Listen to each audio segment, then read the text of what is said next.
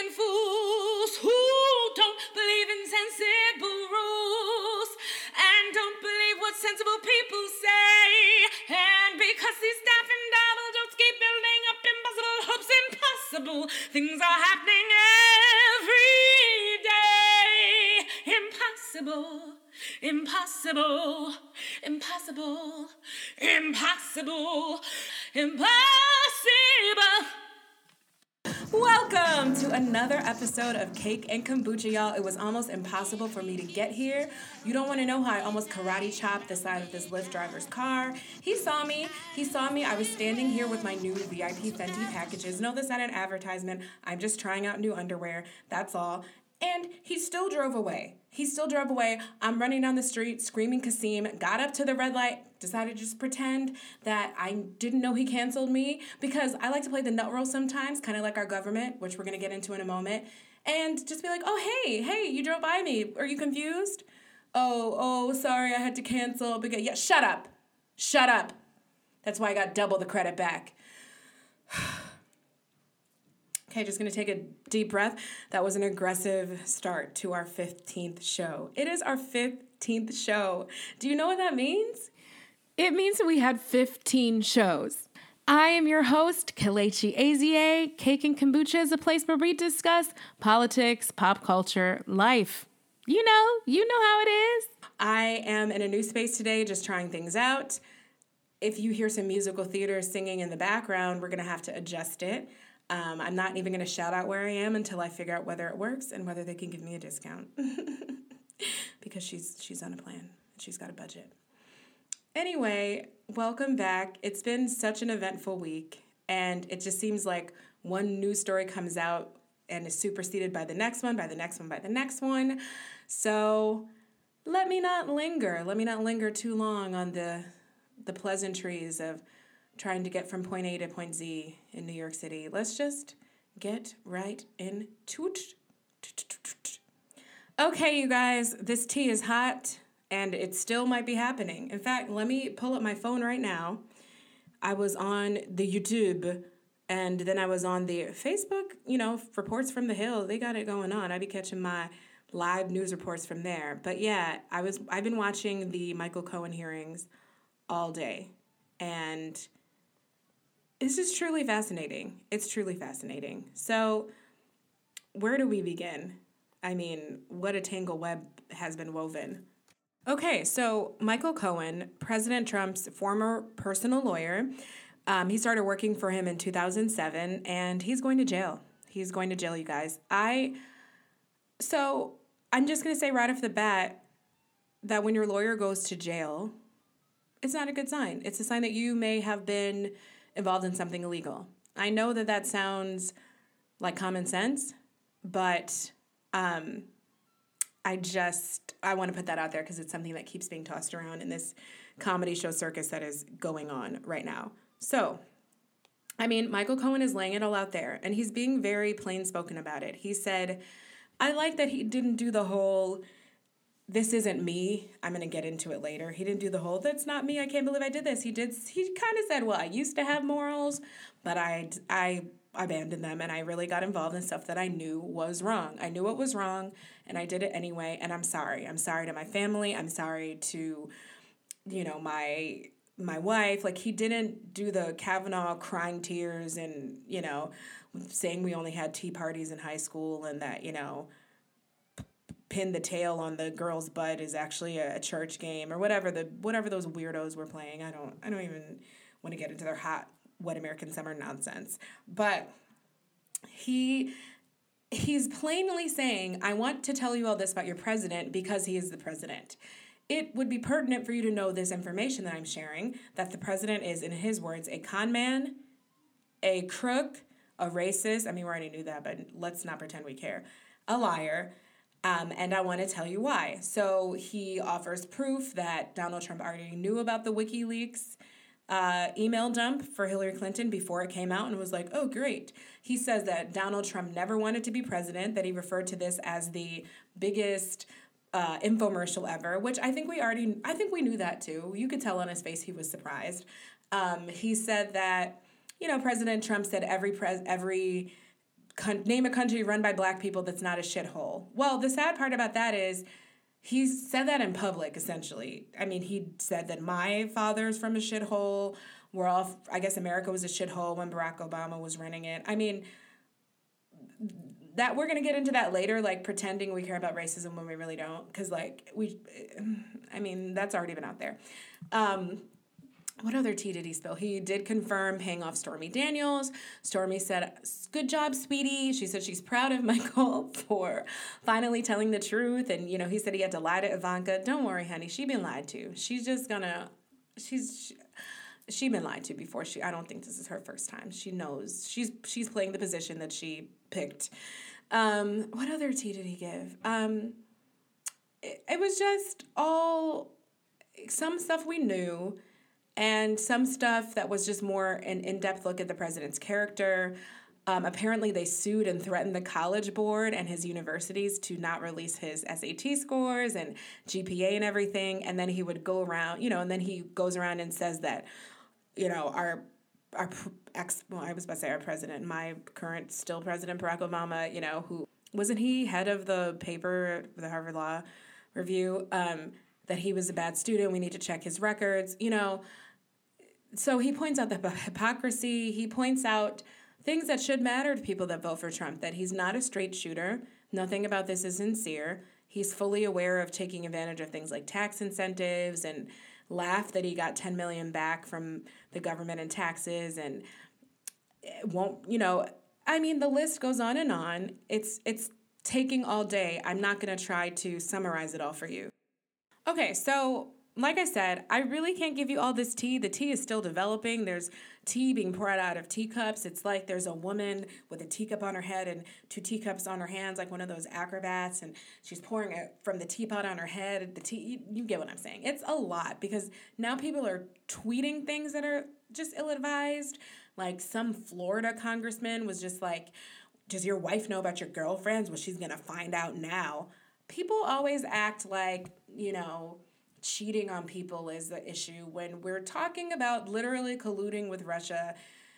Don't nobody care about your girlfriends, but we care about the illegal part. And that's why I do think it's funny that Republicans keep trying to weaponize these things like, you guys commit adultery too, and you guys are racist too. Yes, we know. Can we talk about how someone is in office like breaking all of the laws?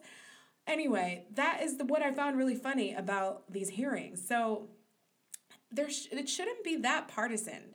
I mean, nothing that's happening should be happening. So what am I even saying? But the difference between the questions were amazing. And Michael Cohen even he said, look, bitches, I have all this tea. And not one of you from the GOP has, the grand old poopy, has asked me about the president. You would think you would want to ask the president's personal lawyer who is going to jail questions about things they did together, like, personal lawyering type things, those type of things. Your lawyer usually knows a lot of stuff about you. You talk to them a lot, especially if you're a billionaire. There's just stuff that needs to be done. Bodies to be buried, people to be murdered, collusions to be colluded upon. They know some things. And he was like, he didn't say all that, I'm saying that. But he was like, you would think that you would ask me some questions. You haven't asked me a single question about him. This was at this point, this was probably it had been going on for a couple hours. It was close to noon when he said that. It was just like they were on a rampage to discredit someone who's already going to jail. He has been discredited. What, are we not in America? Is this not the place where we give people immunity for testifying against other criminals they committed a crime with? A Democrat got up and said, we wouldn't have such and such mob boss in jail who'd done way worse things than Michael Cohen has. People have killed people. We accept their testimony. If we didn't accept the testimony of criminals and people who have done other scurrilous acts, then there would be nobody in jail. There would be no witnesses. Who's usually witnessing you do shady shit? It's not usually your Sunday school teacher. I was like, I just happened to be in the room when he was naked and rolling around in his dollar bills. No, that makes no sense.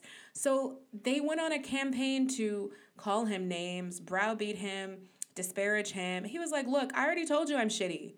I told you I'm shitty. I said that first. Ask me some questions. He wasn't like super defensive, which I appreciated. He was a little bit defensive against the stuff that he knew was just utter bullshit, but he's pretty contrite. Like, and they still tried to like railroad him into admitting what? Admitting that he's a liar? Yes, I'm a liar. I lied over and over again for the benefit of the president. And that's what he kept saying. He also said that they kept trying to get him to say that he wasn't going to take a book deal. And he was like, no, I'm not going to say that. As well, he shouldn't. If you get in some shit because you work for the maniac for 10 years, and I'm not saying that Michael Cohen on his own wouldn't either have like become someone sort of like Trump, wouldn't have kept going until he got caught. Like he obviously, his morals aren't great. You know, both of my sisters are lawyers. I have cousins who are. They're not in jail and they don't work for, you know, dictators and megalomaniacs and weirdos. So you do obviously have choices. You know, we all make choices. But I still think he doesn't need to, after he goes to prison, they wanted him to like join a monastery and say he's never going to make any money again. He has kids, you know? It was laughable to watch a bunch of Republicans try to make this man insist that he was never going to make money again. How, Sway? How are you going to tell the lawyer of the president who was like sued for like a pyramid scheme with his fake university? I mean, he has so many lawsuits against him now. Business dealings are still happening. What? Are you joking? Are you joking? So now making money and being an entrepreneur and stuff like that is at odds with, you know, your American dream. These double standards are insane. I just couldn't believe it. So, but that's pretty much how it went. I mean, Republicans were like, you lie, shame, shame. And he was like, yes, shame on me. We did it. We said that. Like, what else? And so then the Democrats actually asked him questions, trying to get information. Can we find out? Can we finally see those tax returns? Like, what's going on there? And I can't even tell you the results of some of that yet. I think Ocasio-Cortez already just started asking her questions. I'm sure that is going to be a read from the depths of the bottom of the earth. I cannot wait. So I will have more to report on this, and I'm sure there's just going to be more bad behavior, people doing weird things. I really wanted to watch Fox to see what they were saying, but I mean, yes, if everyone around you goes to jail, but you don't, and you're in charge of them, what? Can I get a Trump supporter at least to say that he has bad judgment? Might you have bad decision-making skills? All of things, all are attributes which might not make for the best president, someone that doesn't have the foresight to, employ people who aren't going to go to federal prison like flies, just drop in federal prison. Like, I feel like I'm being trolled. I just want to be in I want to be in a country where people say things that sound believable, that sound like they actually mean them, and aren't extremely insulting to everyone's intelligence. And yet, I live in one where at the same time as this insulting my intelligence, because I was watching, Facebook Live on the Hill, I could see that it really makes sense to some people from the comments. I don't care what Michael Cohen says. I believe my president. You believe him against what, sis? Everyone else in the world is lying and he's not. How can they work together? They were doing the same things for the same purpose. And it is obvious that it ended up protecting the person who is not in jail yet. I was just like, yo, this defies all kind of logic. So we're just going to wait on that one. We're going to wait and see.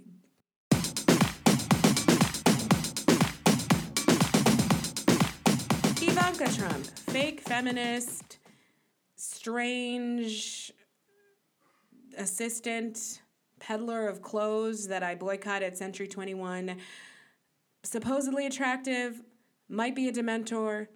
I look in her eyes and I don't see common sense, a soul, or pupils. She made some really, really dumb comments this week about the Green New Deal. Green New Deal is spearheaded by Ocasio-Cortez and Senator Ed Markey. And these are policies focused on job creation through the renewable energy sector. And some features of this, of which Ivanka Trump responded to, are that the deal would ensure that Americans have a job with a family-sustaining wage, I'm reading this, adequate family and medical leave, paid vacation, and retirement security. Sounds pretty, I don't know, sounds like good, but I guess that's why it's bad if I use Republican logic. I should also mention that the Green New Deal is obviously clearly named after the New Deal, which was Franklin Delano Roosevelt's program in the 30s to pull us out of the Great Depression, which created things like Social Security. Now, pay very close attention because Trump supporters don't have a problem with Social Security for themselves. They only have a problem with things that they perceive are doing things like, fixing structural inequalities, pulling Black people out of poverty when they were placed there through racism and these structural inequalities, things like that. But if it's helping them and it's from the government, there's no issue with it. So let me find Ivanka's commentary for you right now. I don't think most Americans in their heart want to be given something. I've spent a lot of time traveling around this country over the last 4 years. People want to work for what they get. I don't think that talking slowly and deliberately means you're more sincere. I've spent a lot of time listening to bitches like you roll their L's when they say a lot of time and pretend they're intelligent. And I think you should stop getting surgery on your nose before it disappears. It looks like a switchblade. If you wonder why I keep attacking the way she looks, it's because she looks crazy. But also it's because this is personal for me. I'm taking off the gloves. We're fighting. I'm going to fight you. I'm going to set your little coats on fire, even though they're not the ugliest, but that's because you steal designs from other designers, as we all know. It's a conspiracy. This woman's father is over here laughing about how stupid the government is to give him $10 million back on his taxes. I didn't mention this in the prior segment, drove by Chicago and said to Cohen, only Black people would live like this. These people want us. They are using this strange, psychology that we have in America of bootstrapism, of ignoring, the water that we all swim in being dirty and just saying like, it's fine, like work your way to the top. No matter if you started 6 feet under the ground, we're going to give you the same shovel and you both dig your way to the top. Did I just switch from a water metaphor to a dirt? I did. And I think that you still know what I'm talking about. But this is not innocent. This is not just being out of touch. This is not like a delusional, whimsical, this is not like Mrs. Basiley Frankweiler that lives inside of the museum and is like, darling, come have tea cakes with me. Like, we all have our rich friends that are a good fucking time and that make our lives a little bit easier and just help us and buy us shit. This is not that. These are people who will steal, hurt, discredit. Cohen talks about all the companies that he had to call and bully and just tell them, hey, guess what? Mom and pop shop who did a job for us, you're not getting paid. And how Trump would be like, ha, good job, and revel in these stories of just sticking it to the man. I mean, again, this is a man who tried to steal from his own father when his father was dying. This is not benign. And I'm so sick of acting like things are benign because it's a blonde white woman whose eyes are really far apart. It's not innocent. So she is telling you this, she's feeding you this bullshit. And it's a siren call sirens bring you to the rocks and kill you. No, they attract you. Yes, they attract you, then they kill you. It's this perfect. Sorry, those are my uncle headphones, just died and powered down. Rude, didn't tell them to do that. This is how she maintains her wealth. This is how he maintains his wealth. So they are very aware of the language that they are using. It motivates their crazy ass base, who, by the way, are not motivated to do things like learn new skills, figure out how to not be coal miners anymore, stop chimney sweeping in lieu of, becoming a computer programmer. That's not an option. The option is We are white. We deserve to be here. We deserve for things to be exactly the way they always were. We work hard. And then at the end of our lives, we get our Social Security. The government gives this to us. And that somehow separates us from everybody else, from those people crossing the border who are trying to come and work so fucking hard, really, from Black people who are obviously extremely hardworking, but since we built the country, but like, it's just the biggest joke of life that, like, you know, we're considered not. It's very incendiary. I don't find anything to be innocent about what she said. But it's also just such bullshit, right? Because first of all, no, I don't want to work. I want to do creative things and fun things that uplift my spirit and make me feel alive. And sometimes I do get antsy when I'm not working, but that's because I feel like I'm not, being productive. But I don't think anyone just wants to do menial labor just to do it. I mean, if we had more vacation time in America and just kind of had like a different, joie de vivre, kind of like the French or something, we might have a little existential crisis first and be like, what are we supposed to do with our time? But then we might find out, like, you're supposed to enjoy your life. You're supposed to be with your family. You're supposed to go be in the ocean, be in the water. You're supposed to sing. You're supposed to cook. You're supposed to make wine and stomp on grapes with your feet. I know I sound like I'm going in, but I really have come to a place where I have to ask these questions in my life, like, what is the point of this? What is the point of that?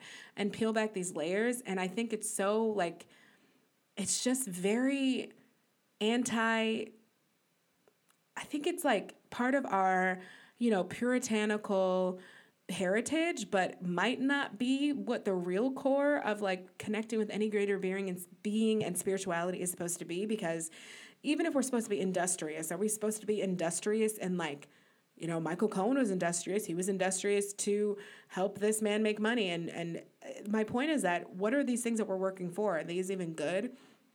I'm really rambling, but what I want to say is work for work's sake. I don't consider that a virtue. So if that makes me a lazy bohemian, sign me up, okay? I no longer even consider that a value. I wish that is something that we would question. But for her to say, I think they want to work for what they have. Do you work for what you have? You don't. Because what you don't understand is you've never been in a position, Ivanka, where if you don't work, you don't eat. You don't, like, all these rich people, and who's doing it now too? Oh, Kardashian, Kylie Kardashian, her last name is not even, it's Jenner. Kylie Jenner is talking about contesting the whole like self-made billionaire thing, saying I am self-made because I took my $250,000 I had at like 17 from modeling. And how do you think you got the modeling contract? You're not attractive. I'm sorry, you built a new face. It's really fun. Like, you don't look like your sisters, and it's fine. And I'm sure it's a hard family to grow up in, but you made your face look like them. The modeling was before that. You were on a TV show with there was a TV show about your family.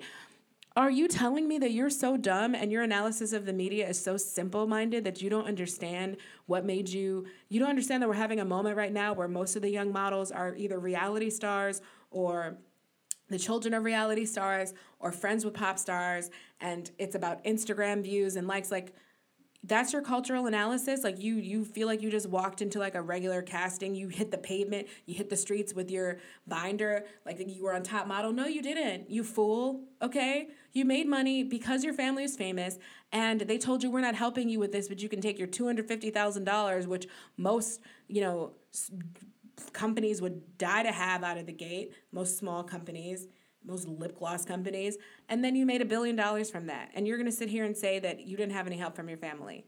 This is what these people don't understand. Like, what are you even talking about? It's not a game. It's not a game out here. So because you started stealing other people's designs and making clothes, now you can say you're a businesswoman and you have it all. When did you feel like if you didn't work, you weren't going to have anything to eat for dinner? Like, I don't get it. I really don't get it. But I understand that these people are on a pedestal, and it speaks to something really dark and insipid inside of our culture that has been manipulated. It has to do with race. It has to do with, I think, religion. It has to do with economics. It's very, like, there are a lot of strings that these people are pulling, and I think we need to pull back the wool from over our eyes. I know my listeners, you're in the same boat as me. You're not being fooled by this, but I want us all to, when we listen to this kind of thing, like really know what evil is. To me, this is evil. This is not innocent. This is evil. And so Ocasio-Cortez says, no, a living wage is not a privilege. It's a right.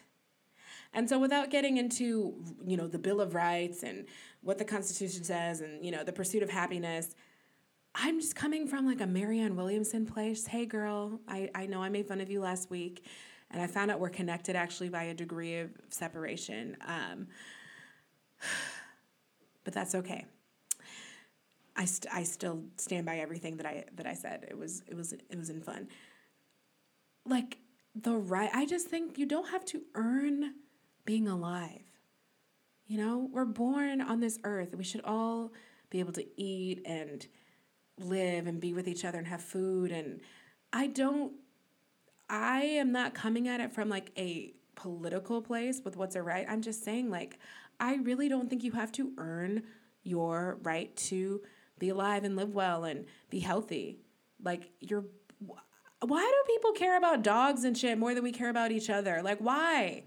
There's always people trying to rescue animals, and this is so annoying. I mean, there was a woman on the news who I don't know. I don't think they were pit bulls. They weren't pit bulls because the pit bull lovers were like, yeah, see, her dogs they started eating her.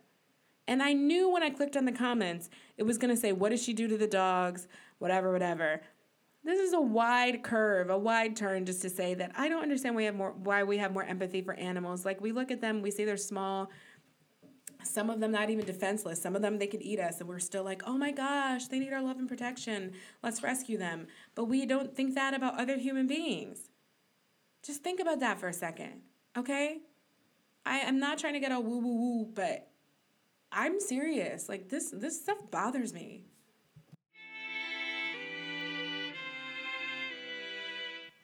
So to wrap up my little politics melee, I'm just going to finish with this story. Maryland lawmaker. I love when they say lawmaker. Like, what laws did you actually make? What have you done for me lately?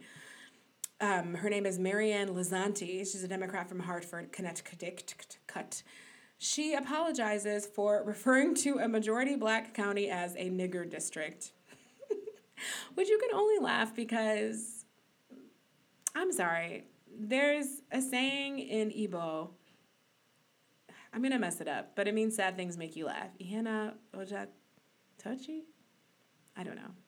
To everyone else except my family, you guys will think I'm trilingual, and I'm not. I don't know what I just said, but the saying is sad things make you laugh, and I just giggle. I have to giggle because it's absurd, right?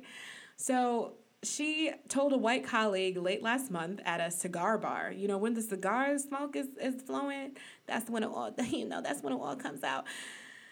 So this colleague was campaigning in Prince George's County, and she said that he was just door knocking in a nigger district. Now, just to give you some background, Prince George's County is 65% black. It is one of the most affluent majority black counties in the country, according to the Census Bureau, which is just, refuting that old skit with Dave Chappelle, or was it Chris Rock, about niggers and black people. Black people do this, niggers do that. There's no such thing. It's a racial slur. It doesn't matter how much money we have. That's still what we are to some people, and I get it, and I just think stuff like this makes me giggle. So she apologized for her word choice.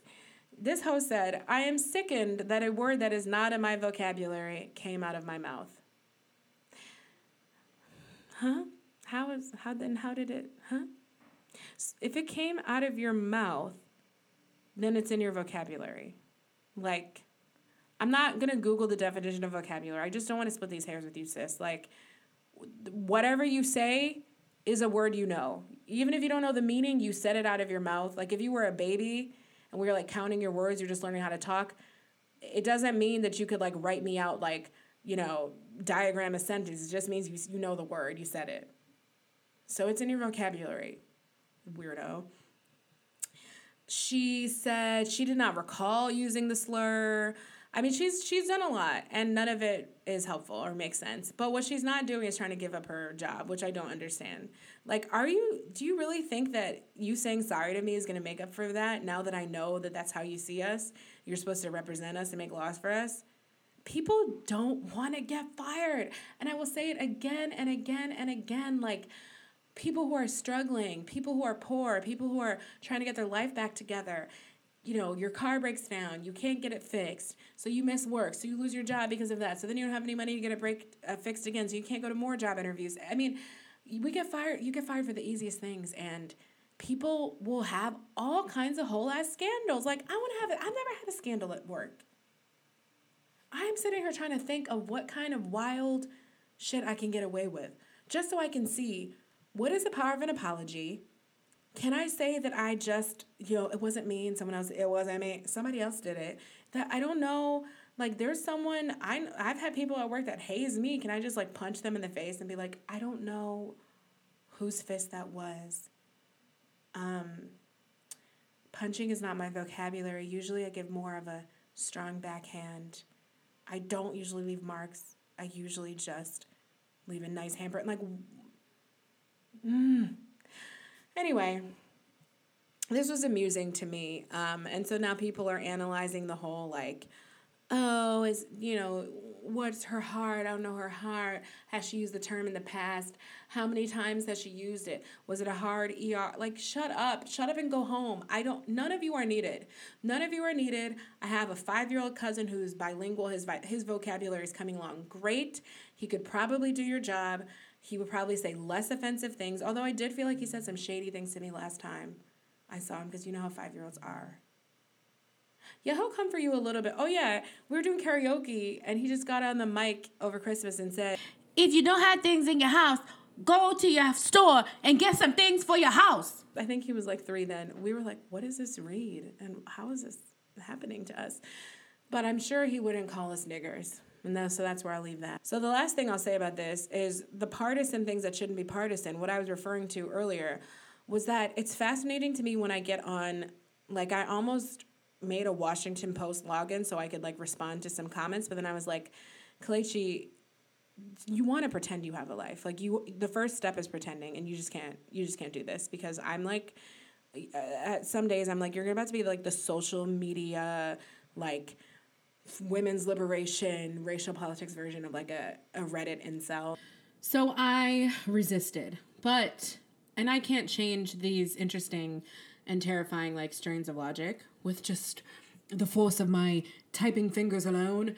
But what I see is people gloating when there's a racism incident on the Democratic side and saying, see, you Democrats are the hypocrites, you're the racist ones, and da-da-da-da. And it's like, it makes you feel so left out as a Black person. You're just like, wow, we're not even like real people to you that are affected by this. We're not like humans. We're just like here on the outside we're a topic, like, for you to virtue signal about so that you can be in office just because, like, it's like a right thing to do. It feels so strange. And then you also just want to chuckle because you're like, wait a minute, both of you are racist. No one ever, the problem is America. The problem is not like a specific party specifically. So, like, I don't think any Black people thought, like, no Democrats are racist. Like, when? Why? No.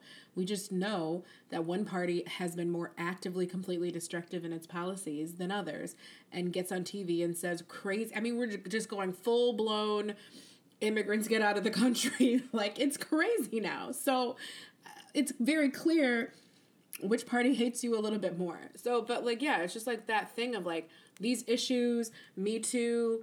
I brought this issue up when I saw the same kind of commentary about Al Franken, and, like, for me, if you ask me, they can all go. I'm a millennial. We change jobs all the time. Somebody else can have it. Somebody else wants it. I really do think it's such a privilege to be employed, like, and privilege I don't mean in a Ivanka Trump way. I just mean, like, jobs are hard to get. Exposure is hard to get, connections are hard to get, and these political jobs are very coveted, they're exclusive, and there are people who have good ideas and are just waiting to get their chance to make some change, and I don't see why we have to just be obsessed with mediocrity all the time. And a word for my white listeners. Hey friends, hey guys. I don't want you to feel uncomfortable when I say the N-word. Maybe don't play this out loud in mixed company, these portions, but there's no, like, Black people, we're not going to melt when we hear the N-word. It's not, I think we oftentimes pretend that the destructive power of the word is the word and not who's using it, and I just really don't believe that to be true. It's totally fine for me to say it. You just can't say it. That's really the only thing you have to remember, and everything's going to be fine. You're never going to get punched in the face. You're never going to have a scandal and have to give weird apologies. I mean, if I'll see how my inbox is looking. If people want me to delve more into this debate later, I'm happy to, because it pisses me off. I think we all understand the basic structure of things, like, you know, I can be like, oh my God, I'm so fat today. And you can't be like, yeah, you fucking, why don't you roll down the stairs, girl? No. I can take negative things and turn them into like a colloquial thing for me. You know, you can make fun of your mom. I can't make fun of your mom. We know this. And it's only with us, with Black people, that we have to pretend like it's really confusing. And maybe, I don't know. I'm not even going to get into the reasons why, but that was just a word. That was just a word on that. So when I'm reporting something where someone calls someone a nigger, and I'm going to say the word. Everyone has bad days, but have you been having more than your fair share recently? Are you doing things that are out of character for the real you? The real you, you know. The one your family and friends know, not the you that is comprised of your actions, morals, values, things you say. When your Indian coworker put his lunch in the microwave, maybe you yelled, "Duck, it's a bomb." Or the bus driver didn't stop and you said, "Fuck you, Jungle Bunny." Sound familiar? Well, there's good news and there's bad news. The good news is we can help, and the bad news is you're possessed. You see, years of careful study show that racism does not actually exist in North America. It simply can't. It's too cold here. Instead, we have demons that jump inside of some people's bodies, take over their souls, and make them say things that are just not in their vocabulary. Did I say we could help? I mean, I lied. We actually can't. You've been possessed by a demon. That's really serious. That's outside of most people's expertise. I mean, I can't think of any other reason you would just do things that are not in your control, that you don't believe in. So you should probably get that looked at as soon as possible by a priest and a doctor. Just have a priest and a doctor come at the same time. Okay, let me know how it goes. I just feel like it's insensitive to sell the actual product that we were selling when you're possessed. So until next time. Da da da da da da da da. Another opening for another show. Ya da da da. Boo boo boo. Swooty boo. That's my red carpet music. So the Oscars were this weekend. Like I said, all anyone was talking about before this morning was that, and just like that, it's. I don't even know what the coverage is going to be. Poof. This week has been crazy. So. Full disclosure, I didn't watch the Oscars, and I didn't watch many of the nominees, the movies. It's been a crazy couple months, and I was sent my SAG screeners. Screeners are, if you're a member of SAG, they send you the movies that are, it's for your consideration, and so they're DVDs. I joined SAG last year with my first TV role, and I had been eligible to join for a while because of a commercial that I did, but once you actually join, that's when you pay your dues, which are thousands of dollars, and you're officially a member. So you should put it off until you should just put it off until it makes sense, don't join if you're going to make $700 from the job that you have to do, because then you're going to owe $700. You're going to make $700, but have to pay $3,000 to join. So all that is to say, I'm new to the system, and I thought they might be sending some sort of links just because I thought someone had said that to me before. I don't know, but I have Hulu programs on DVD. I got DVDs of The Handmaid's Tale and stuff. But yeah, I don't have a DVD player. Didn't really get around to some of the films. So I don't really want to go into who should have won and what should have won when I can't compare all of them effectively. I just want to say congratulations to Queens, historic wins. Congratulations, Regina. So excited. I love Mahershala Ali. We'll get into that. I actually met him That's a lie. See, this is why people lie. Michael Cohen lies. It's rubbing off on me. Did you meet someone if you like said hi? No. Meeting someone is getting to introduce yourself. I didn't meet him, but I was walking like very close to where I am right now with my little brother, and I saw him across the street, and we like got closer to him across the street, and I was like, oh my God, that's him. And then my tongue was caught. I couldn't like say his name. I knew it, but I was like, I'm gonna mess it up. It's gonna be so embarrassing. And so I was like, Mr. Ali, love your work. And he like saluted us, and then there was this scaffolding. There's always scaffolding in New York. Nothing is ever finished. And he grabbed it and did a somersault over it, and then did kind of like a bow and salute and walked away. Like, I mean, we like walked where we were going. It was so cool. I felt acknowledged. I guess he was excited. I guess he was, what's that thing people do when they like, not spelunking. What's that thing, high intensity thing people do where they jump off stuff in cities? It was kind of like that. I don't know. It was a moment. Anyway, he's so talented. I mean, just even the way he can change his voice from character to character is so impressive. He's really fine. I mean, that goes without saying. But excited for all the Black nominees and winners, costume design for Black Panther. I mean, it was a historic evening in that sense. So the only thing I want to get into is to address the Green Book thing, and to really, the way that I like to do on this show, come from the perspective of like what people think about a thing, which is what really fascinates me. So I don't have that much to say, except I heard about the movie Green Book. I was offended. Like, the Green Book is something that people barely even knew what it was. A lot of people didn't know what it was. And this is a book that listed places that were safe to stay when you were traveling in the South in the 50s as a Black person. Like, what places accepted Black people, you know? And we think of this as so long ago, but like, this is my mom going on road trips with her parents and not being able to stay certain places. And just think about that for a second. Think about the fact that you know people, you might work with them, they're getting up into like grandparents' age now, you know, they're in their 60s, who, this is just on your shoulders, this is in your subconscious, this is your life. Like, so if it sounds like if you're listening to it for the first time and you're like, oh my God, why is she always talking about being Black? Why is she always talking about race? Blah, blah, blah. Like, what does it mean to grow up with apartheid just kind of like, as like, yeah, this is the way this is, you know, you just go here, you just go there. Oh, we live in Buffalo. My family's from Buffalo, but like, if we want to go on vacation to the Grand Canyon, you know, we drove across the country to do this. Your grandma and grandpa took us here. And like, think of, what does it mean that all of the whole ethnic group of people just kind of subsume this fact that you can't do certain things, you're not wanted here, you're not wanted there, you're blocked out of these opportunities. And I'm just talking about the kind of like psychological state of being of that, not the part where you're physically in danger of being murdered and killed. And that's just icing on the cake. It's just fascinating, right? It's fascinating. It's just something I like to reprocess every once in a while, because when you watch the news, you're going to see people that look old enough and saggy and run down as if they could have been in the Revolutionary War, as if they were actually died in the War of 1812, and like a necromancer witch brought them back to life to make them a talking head on Fox News.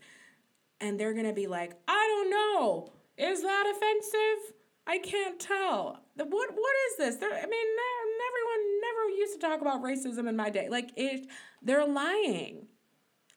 They might not have thought about it that much because it didn't affect them that much, but there were some very real, like, circumstances of life that we kind of pretend like were not real and should not affect people anymore. Tucker Carlson said, you know, why don't Black people just get over slavery? We're never going to have... These are the things people do during Black History Month, the shortest month of the year, and you're trying to come out and just make clown-ass statements. It's on purpose, and I find it offensive. I find you and your bowl haircut offensive, okay? I just want to let you know. I don't like you. I hope we get to meet one day, okay? I'll see you outside. Cash me outside. How about that? How about that? Anyway, yeah, it's rude. So all that is to say is that the Green Book is a thing that is like, it's a sensitive topic. And I even think even calling it Green Book sets an expectation that it's going to be about a certain kind of thing, like a Black person who's not a supporting character. Just expectations, right? So when I found out that Viggo Mortensen was the star, and you know I'm already like racist against like European actors, like I'm not, but like I'm not even gonna lie, like I have a thing about them coming here and taking our jobs. I want to build a dome. You want to build a wall? I want to build a dome across the sky so that they can't fly in, learn American accents. And I'm not even coming for him because like I honestly haven't seen him in anything since Lord of the Rings. But no, does it grind my gears a little bit? Yes, that like European actors are considered better than American actors by Americans and like we elevate them, and yes. I'm being petty and I'm just going to put it out there. So, yeah, that you want to talk about who's taking jobs? Anyway. Right. So already I'm like, okay, Viggo Mortensen's playing a Southerner. I don't know how that's going to work out. It's a Green Book. And then I heard people talking about, once I found out Mahershala Ali wasn't the lead, I was just confused and I just wasn't that interested, right? So, boom. So I didn't watch the movie, haven't watched it yet. I definitely will now. Boom. Everything people were saying about it confirmed what I thought. I'm not crediting myself as right or my opinions are right. I want to be very clear. I'm saying why I wasn't interested and why I was off-put. I found the idea off-putting, and people then started to say, yes, it is like a buddy movie that's about this white guy that learns to not be racist by driving this famous musician. He was a real historical figure. His family does not approve of this narrative. They do not like the story. I was told that the white dude teaches him to eat fried chicken and like loosen up. And I just was like offended by the concept that there's always two things to learn. Like it's an even relationship for someone to learn not to be racist. And then like that the racist has something to teach. Like what if you don't have anything to teach me? What if you don't? What if I have my shit together and you don't? Like, let's not make these things equivalent. So it sounded distasteful. People started complaining. You know, the same white savior tropes. Why does it always have to be about a white person? And this seemed like one of the biggest ones. Like, how you made something called Green Book about white people, like a white person. Like, that's crazy to me. So, boom. So the movie, it wins an Oscar. Spike Lee walks out. Congratulations to Spike Lee, by the way, like after long last winning his Oscar last night for BlacKkKlansman. Not last night, Sunday, you know what I mean? But that was awesome. And everyone is so divided. And so what I just wanted to talk about was the divide. It was very interesting and predictable because the vast majority of Black people that I saw anywhere, critics, social media, culture writers, had the same complaints about Green Book as they do about a host of other movies. Like it's Driving Miss Daisy all over again. It's The White Savior. There was a hilarious parody, the White Savior film. Like that was kind of a collage of all these different tropes together. And then white people I saw were justifying how much they loved it. It was this, it was that. They didn't understand why it was offensive. And I'm like, if you don't understand why it's offensive, but like all of the people that are being depicted by this other character think that, not all of them, but the vast majority. What is that? What does that mean? Really, what does it mean? Like, is it more likely that you as a white person do not have the same vantage point to be sensitive to those ideas? Or is it more likely that this whole other group is being insensitive? Who has ownership of like what is right and what is wrong? No one, right? But just in thinking of how we get information, I would just think that if I perceive something to be neutral, but then a whole bunch of other people are retaliating against it in a very strong, passionate way, that there's something I missed. Because what are the chances that what is the other option? So if we reverse that, they all interpreted something wrong, but they had to all interpret the same thing, right? Because it had to be there for them to react against it, right? So like they all interpret something wrong that made them lose their mind, and I'm the only one that gets this as a good time. That's weird to me. So I would just encourage people who are not getting it, not getting why someone is upset, and we can extrapolate this to a lot of the other issues we've talked about, to ask. But just don't be comfortable to write a speech online about how you think it was great and you had a great time, because I'm sure you know people that could tell you otherwise. And that's in the same way that I'm saying that I do that, because I read comments from the other side too, right? And I talk to you guys about it. I read what this person said, what that person said. Do I roundly dismiss it sometimes? Most of the time, yes. But I am at least aware that there are like dissenting opinions of people that disagree, and I do my best to figure out why. So that's all I really want to say about that. Just like, I think you really have to ask, what does it mean when two different groups are on completely different sides of this thing? Like, they have to not be communicating with each other that well.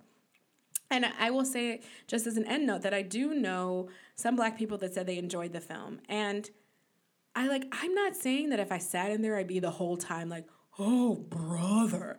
Like, films are made to, be, I think, what was I listening to? Culture writer Wesley Norris said, like, to cast a spell. So it's supposed to be entertaining. It's got to be a little bit entertaining. I don't think when something has some sort of problematic tropes in it, it's just like a bore from start to finish. It doesn't mean it wasn't fun, it wasn't a good time. It just means, like, there are perhaps structural issues with optics, things like that. But anyway, I hope I did a good enough job talking about something that I didn't see, because I tried to talk about other people's opinions, but yeah. But that was just what I found fascinating, like the huge, huge divide. In other Oscar news, the beautiful, talented, honey-voiced, voice of an angel, touched by an angel vocal cords, Billy Porter of Kinky Boots fame, of Sunday in the Park with George album, that stunning fame, and most recently on Pose, he wore a tuxedo dress. It was a tux on top, and then it was this full, fabulous, flouncy, layered skirt at the bottom. It was just a look, and it was just artful. It was artfully done. It was really beautiful. I took a moment to look at another picture of it, and it was velvet, and just the tailoring was exquisite. I mean, it was just...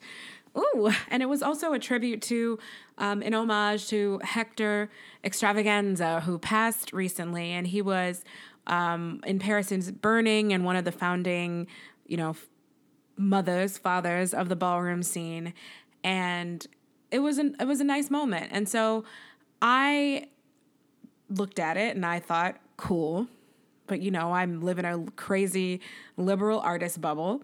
Then I went on the internet and people were mad.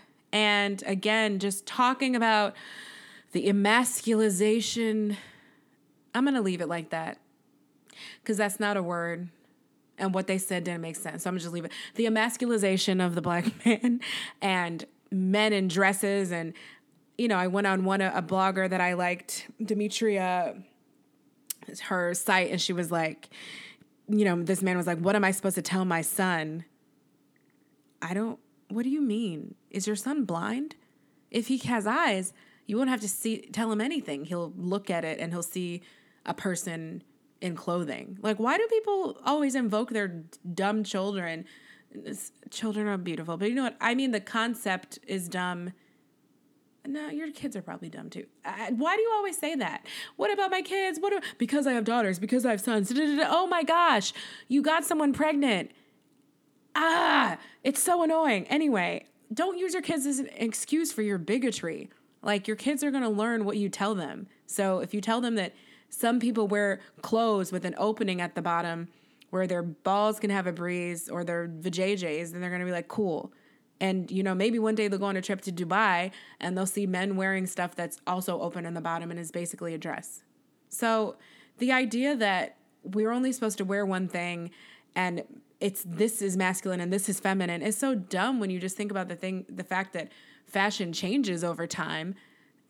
Why are people so myopic that you think this one thing now is all that ever was? Like, why? It's so slow. Like, anyway, yeah, people were mad. Like, people were very mad. First of all, I'm like, he's just so gay and openly gay that, like, for you to be mad at a gay icon for wearing a dress is just kind of like, might there be a better use of your time? Like, a woman, I wrote a comment on this page where, you know, Dimitri was praising his look and also criticizing people for being angry. And I observed that, you know, one of the things that always strikes me about these incidents is that why is it that small-minded people, the most degrading, disgusting thing that you can do as a man is put on a dress, is do something that aligns yourself with femininity. And these are the same type of people that say, oh, you know, I'm okay with gay men as long as they don't act all like, you know, whatever. You know, like, it's just like, so what you're really saying is you hate women, you hate femininity, and it's all misogyny at the end of the day. Why is the worst thing you could do, you know, why is it that the worst thing you could do would be to adopt female attributes? Why? We are strong as hell. We endure pain that you will never, ever have to endure from every month to 9 months when we decide to give birth. Like, it's disgusting to me that is so offensive to you that someone might want to become a woman. But that is why we have, like, so, you know, such hatred against trans women. And I'm not saying that gay men want to become a woman, but you get what I'm saying. Like, the alignment with anything feminine makes people lose their minds. And it's offensive to me, actually. So I'm not even what you think is a targeted group when you say stuff like that, but I see through you and I'm offended.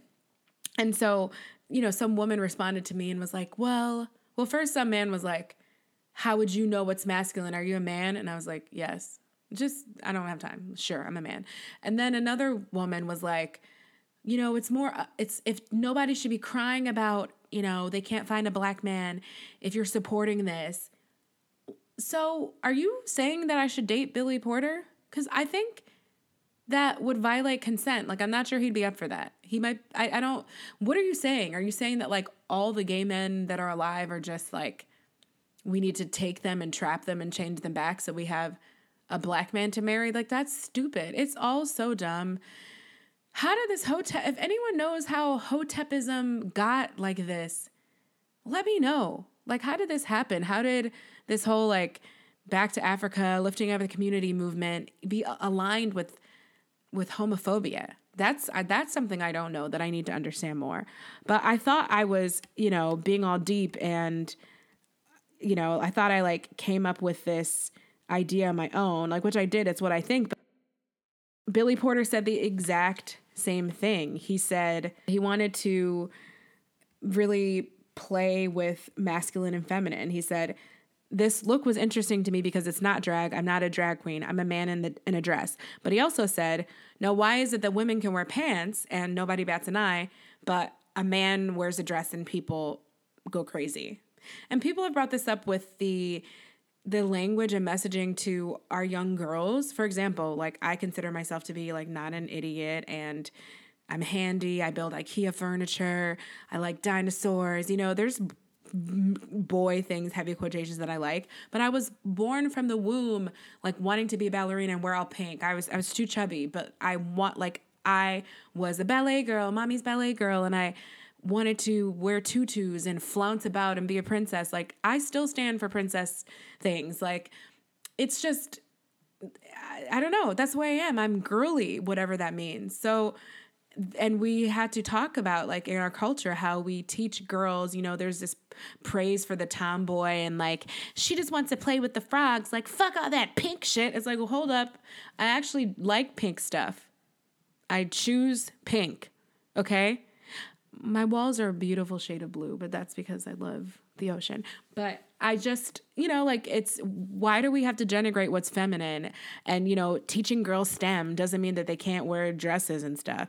You know, like, it's not either or. We have to, whatever we think femininity means, and that can evolve too, we need to have a serious, close look at how we talk about it and what kind of things we're associating with it, and then how we denigrate those things. Because what does it mean to say that you have to divorce yourself from, well, we know what it means to say that to be a successful little girl, you have to divorce yourself from those girly things and tea parties. And it's better to be rough and tumble. And then your parents didn't brag about that. Like, teach me how to throw a ball or what. Look, I'm violent, okay, and competitive. Like, I love me some tag football and all that stuff, but I'm still girly. Like, you can do all of that. So these, stark dichotomies are very damaging, and it's just really interesting to keep thinking about where they come from. But yeah, I mean, I'm not telling you anything new. Homophobia is real. People were really mad he was in a dress, but like they were just mad at like an already very out and proud man, and I think it's bizarre. And get over it. It's a piece of cloth at the end of the day. And he looked fabulous, so stop hating because you're drab and boring.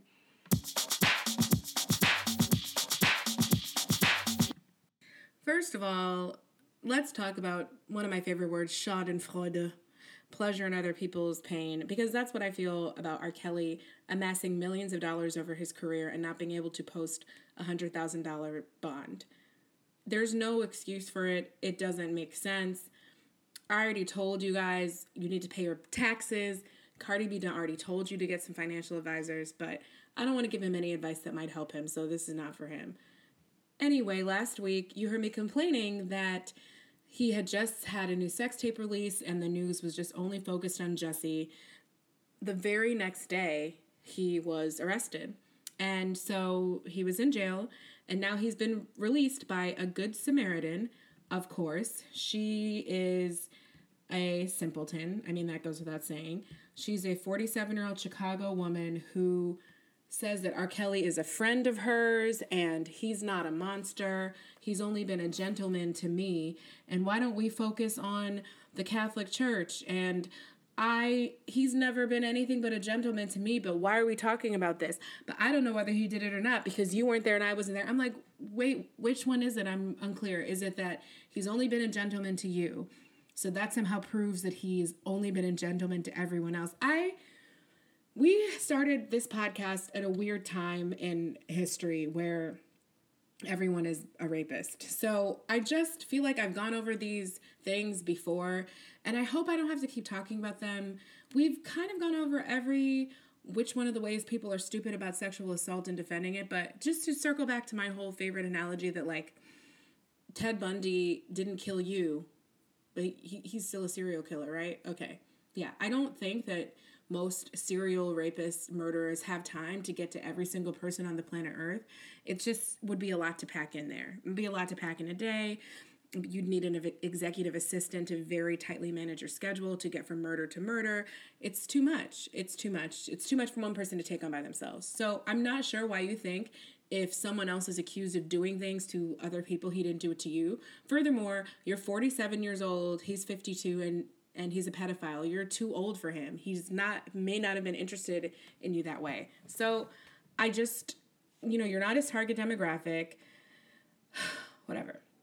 Anyway, this is a lady who runs a daycare, as in a place that children go to be watched, called like the Lord's Daycare, something very strange and pretentious. Like the Lord's not there, but it's called the Lord's Daycare. Something to that effect. And it's just outrageous. So there's so many things to question, like friend, he's my friend. He's a friend in need, and so I'm going to believe my friend. That's not how, like, sometimes you have interventions for your friends. Sometimes you dump your friends and get new friends. You don't have the same friends from birth that you have at the end of your life. Usually just very few, a select few. The idea that if someone is your friend, it just means that you don't call them out for sexual assaulting women. It made no sense. It was completely contradictory and nonsense. So she's a fool. She also did say, I'm not going to say he's broke. I won't say who gave me the money. It's not my money. So you're just like the fall guy for someone else who doesn't want to be exposed? Where does this chain of stupid lead to? I feel like it's like, like the 12 days before Christmas where you had to make those paper chains and you're just unwrapping them. Like, what's at the end? What is the present at the end? This dumb person is passing off to this dumb person and this dumb person. Like, why do you guys all want to be friends with a balding, decrepit, broke pedophile? It's beyond me. there are more interesting criminals in Chicago, like Jussie Smollett. There's not a lot to update about Jussie Smollett this week. I think there have been more parodies and ridicule than news development. However, there is a statement from Empire team saying that he will not be featured on the last 2 episodes of the season, which is awkward for so many reasons. I mean, it's just going to be a very meta-theatrical experience to be watching it, thinking about what happened, and then see that he's not there. I mean, I just can imagine the characters being like, anybody seen Jamal? Baby, he went to the store to get a sandwich for the next 2 weeks. Like, it's awkward on shows when you know someone is gone for a reason. And like, remember on Downton Abbey when Matthew, homegirls, Mary's first husband, I don't remember if she got married again. I don't think I watched the end of it, but he just suddenly died in a car accident because he had a Broadway show coming up. And you were just like, what? That's so emotionally scarred. I was like, what the hell? And then he's just smiling. He's like, I just found out I'm going to have a baby. And then driving along in his like Model T or whatever. And then, gosh, I was like, what? And then I like go online and I see a press release for his like Broadway show. I was like, well, dang, like, don't do us like that. So it's rough. Those instances are rough, but good luck to everybody. And I hope that works out. But yeah, the statement was kind. It said, we love him. He's, an integral part of our family here for the past 5 years. Couldn't do without him, but we just have to be conscientious of everything that's going on and how it affects the shooting schedule, basically, is how I interpreted it. Yeah, so I don't have anything else about that except my feelings have not changed that much, that all I wanted was for people to not be sure of things that are still unclear and coming out in drips and drabs and retractions and redactions, and then to not treat him like he's a murderer. Like, I don't know, I found our outrage to be a little bit the word is not outsized, the word is just, I still am so deeply cynical of the fact that I feel like people are more like upset and disturbed to have to feel like something racist happened than when racist things actually happen. Like, that is how I feel, I think, that's just how I feel in my heart. Like, I feel like people feel so like used, like, oh my God, you almost made me feel sorry for you Black people. And it's a lie. Like, there's crazier shit than that going on. There's people die and people get murdered. And I just feel something icky inside about the way people are acting like what he did is the worst possible crime that you could, because it's not. And if you really want to I'm still scared of things like Charlottesville. Like, people, you could go march outside and for something that you believe in as a liberal, something anti-racist, and get run over in a car and murdered. And that really happened, We don't talk about that much anymore, and it was just like 2 years ago. So I think that I hate to sound like R. Kelly's best friend, broke-ass daycare bitch, but I just feel weird about it. I do. I think, I just hope he doesn't become a scapegoat for everything. The liberals don't make up hate crimes that much. Somebody check me if I'm wrong. I don't feel like it's something that happens every day, so why make it an example of a thing? You know what I mean? I've been your superwoman so long, I'm ready to be your wife. Boom, boom, boom, boom, boom. Wait, that's the wrong song. I just went back into Superwoman. For the most non-cynical thing that I enjoyed this week, Portia on Real Housewives of Atlanta is pregnant. She's been pregnant, but she's engaged. And it was really sweet. It was something that only would have worked on Portia. I don't know if she was really surprised or she pretended, but her boyfriend told her that there was a helicopter ride, that a charity was riding them in a helicopter to the charity event. If that's the kind of thing people really do for charity, just give them the money. Just give it to them. But anyway, he put roses all over like the building where they ended up, and then Lil Mo was inside singing Forever. I was like, oh my gosh, this is beautiful. I cried. I won't even lie to you. I shed a tear. I had to pour one out for the homies for a high school jam. I was like, yes, this is giving me life. It was so sweet. She's been through a lot, you know? She can be really trifling, and I still don't understand her anger management problem and why she fights people, like, for no reason. It's like she blacks out and gets possessed, but I don't know. I think it's cool that even in her quirky way with her whole, I'm not going to ask this man any questions, you know, she ended up with a guy who had a past and used to get every one of his ex-girlfriend's tattoos on his body. Even as recently as 2 months before he met her, he had a new tattoo from someone that I think he overlapped with her dating. But it proved that when people are ready to settle down, they just do it. And he was ready. So it's like, I think it's a positive story, you know? Everyone can be trifling, and then they will rise to the occasion and meet their person, and it was sweet. And I was like, oh my God, Lil Mo, you know I live for an early 2000s jam. All right, that is it for Cake and Kombucha this week. Please stay tuned next week. I hope to have a little more pop culture because Kylie Jenner's best friend, whatever her name is going to appear on Red Table Talk with Jada Pinkett Smith to discuss how she hooked up with Khloe Kardashian's baby daddy. And that should be interesting. I'm just saying. It can't all be politics all the time, right? Anyway, thank you so much for tuning in. I really appreciate it. You know where to find me at Kelezie. That's Kelezie on Instagram. Or email me at cakeandkombucha@gmail.com. But most importantly of all, please subscribe and please rate and review on Apple Podcasts. That is how we get bumped up with the metrics and the algorithms and the algorithm. Okay? Thank you so much. And I will see you in a week. And see you in my mind's eye is what I meant. Because I can't see you really. Cake and Kombucha is produced by me, Kelechi Ezie, and recorded in New York City. If you like the music that you heard, that was Midnight by Melanie J.B. Charles, an amazing Haitian-American songstress. If you like what you hear and want to hear more, check out MelanieJBCharles.com for her live concert dates or find her on Spotify. Please subscribe, rate, and review. Thanks.